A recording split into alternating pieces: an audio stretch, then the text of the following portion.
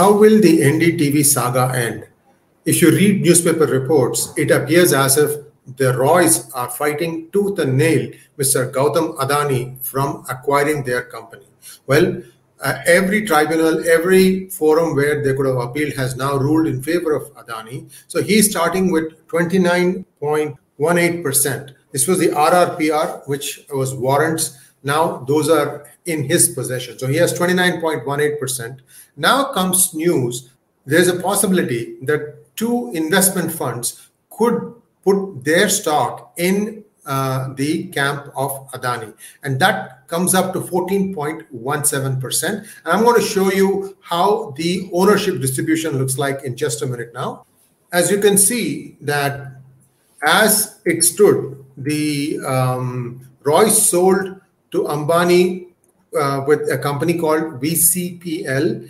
Now, that part is the RRPR holdings. You know all that stories. Now, in exchange for that, they must have made some money off of it because they went and bought some properties in South Africa. Remember this, they have some properties in South Africa, and I believe now they can travel abroad, and they may have already left for there. So all the posturing and grandstanding might be just some press releases from Prannoy Roy to try and give the impression that they are not very happy with this deal.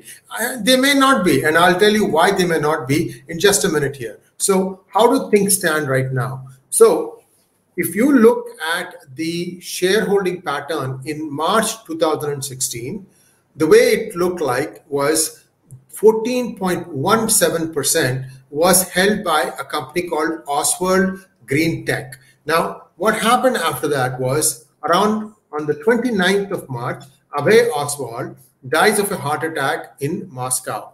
Then what happens between then and the next few months, this particular 14.17%, this 14.17% translates to 9136894 shares of NDTV. Keep that number in mind. Okay. Now, what happens is in September 2016, if you look at the shareholding pattern, not much has changed except two investment funds combined now own 14.17%.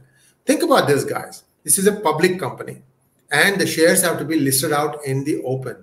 How is it that to the last share, the shareholding pattern goes from Oswald Green Tech to these two investment companies? And that itself is a very serious thing. The two investments are Erisca Investments, and Erisca has since gone to another company called Vicasa, and the number of shares they had was 2.85 million. I'm going to ignore the last four digits. And LTS Investment, which is 6.285 million. Now, if you add these two numbers, it will come exactly back to this number. Now, the question I have is, how is it that in a public company, the transaction happens so precisely that one company which held these shares now has given it to two other companies which hold the same exact amount of shares? I'll tell you how it can be possible. It's possible if somebody's shares are being held as Binami under the first one, and therefore now the Binami is transferring that by a sleight of hand, because none of the investing public will know this. How did they do it? I don't know. I don't know if SEBI is going to look into this or not, but it is our duty to tell you that something interesting happened here, and these two companies now own the same exact number of shares. Now, let's get back to the main thing. What is going to happen with this 14.17%? Now Adani will own 43.35%. He only needs 6.65% from open stock offer to get it to 50% or more. The rest are between the Roys and other shareholders, like it could be public shareholders. I've seen some BNP Paribas has some things and so on and so forth. So at this point, what do you think is going to happen? My take, and I could be wrong about this, but I think this is how it's going to happen.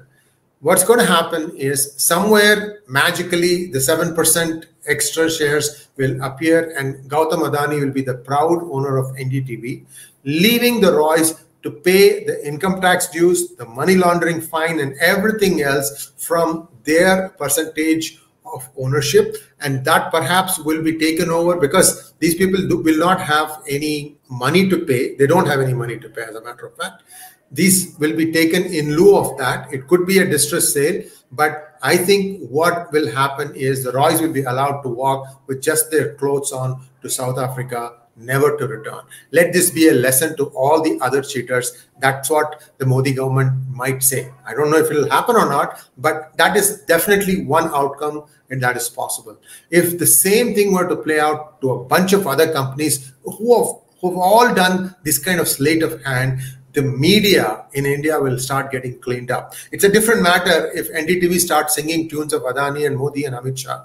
That you can't help it, but at least somebody is going to get hurt real bad. That is, anybody trying to do this kind of hanky-panky in the future will think twice. India needs to clean up its financial markets. It's the way the company structures are there, the way the exchanges are run. And I think that would be, this would be a step in the right direction for that to happen. Thanks for watching. Please like, share, and subscribe to our channel. Don't forget to click on the bell button for notifications. And if you think you liked our research, please consider donating to us using the super thanks button. Namaskar.